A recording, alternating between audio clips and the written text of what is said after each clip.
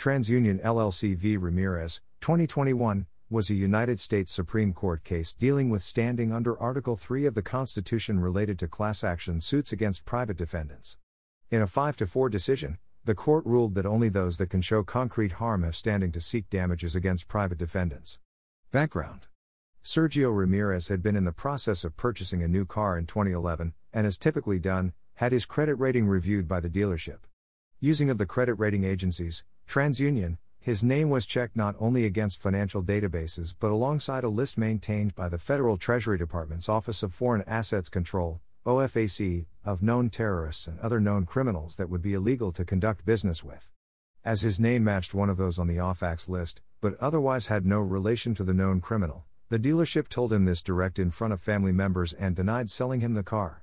Ramirez queried TransUnion for copies of his credit report in the following days, which still indicated that Ramirez was considered a potential criminal. Eventually, TransUnion distinguished Ramirez's credit record as unconnected to the OFAC list. Ramirez filed suit against TransUnion in the United States District Court for the Northern District of California in 2012, asserting that TransUnion's means of using simple name matching to the OFAC list, they were violating the Fair Credit Reporting Act, which was created to allow victims of false credit reporting to seek remedies. Ramirez sought and obtained class action status for his suit, with over 8,000 other individuals that similarly had been matched against the OFAC list due to sharing of the same name and who had been notified by TransUnion. A jury trial awarded the class damages of $60 million in 2016, though on appeal to the Ninth Circuit in 2020, the damages were reduced to $40 million. During both the jury trial and at appeal, TransUnion objected to the validity of the class action suit under the Fair Credit Reporting Act, claiming that the class members had not shown demonstrable harm and thus lacked Article 3 standing to bring suit. However, the courts rejected TransUnion's argument. Supreme Court. TransUnion petitioned to the Supreme Court on the question of the class standing.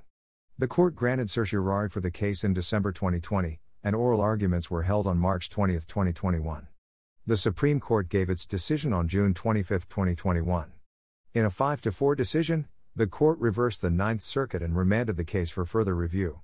The majority opinion was written by Justice Brett Kavanaugh and joined by Chief Justice John Roberts and Justices Samuel Alito, Neil Gorsuch, and Amy Coney Barrett.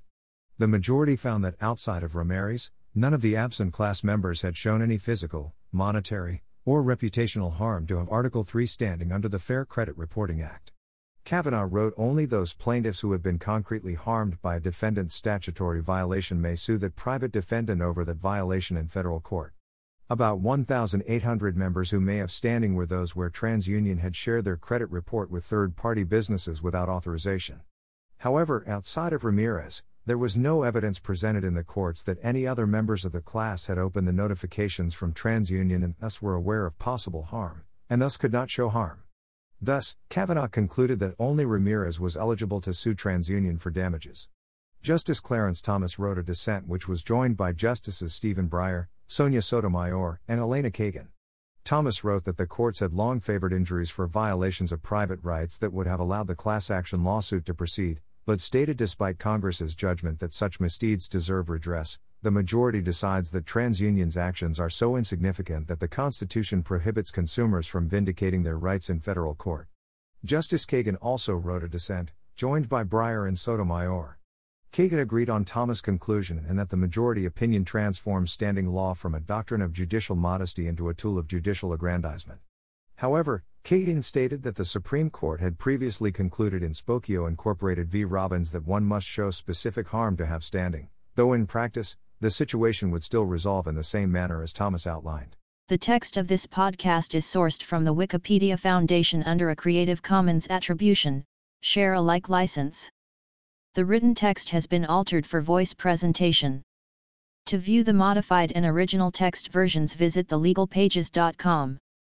The content of this podcast is presented for informational purposes only, and is not intended to be legal or professional advice.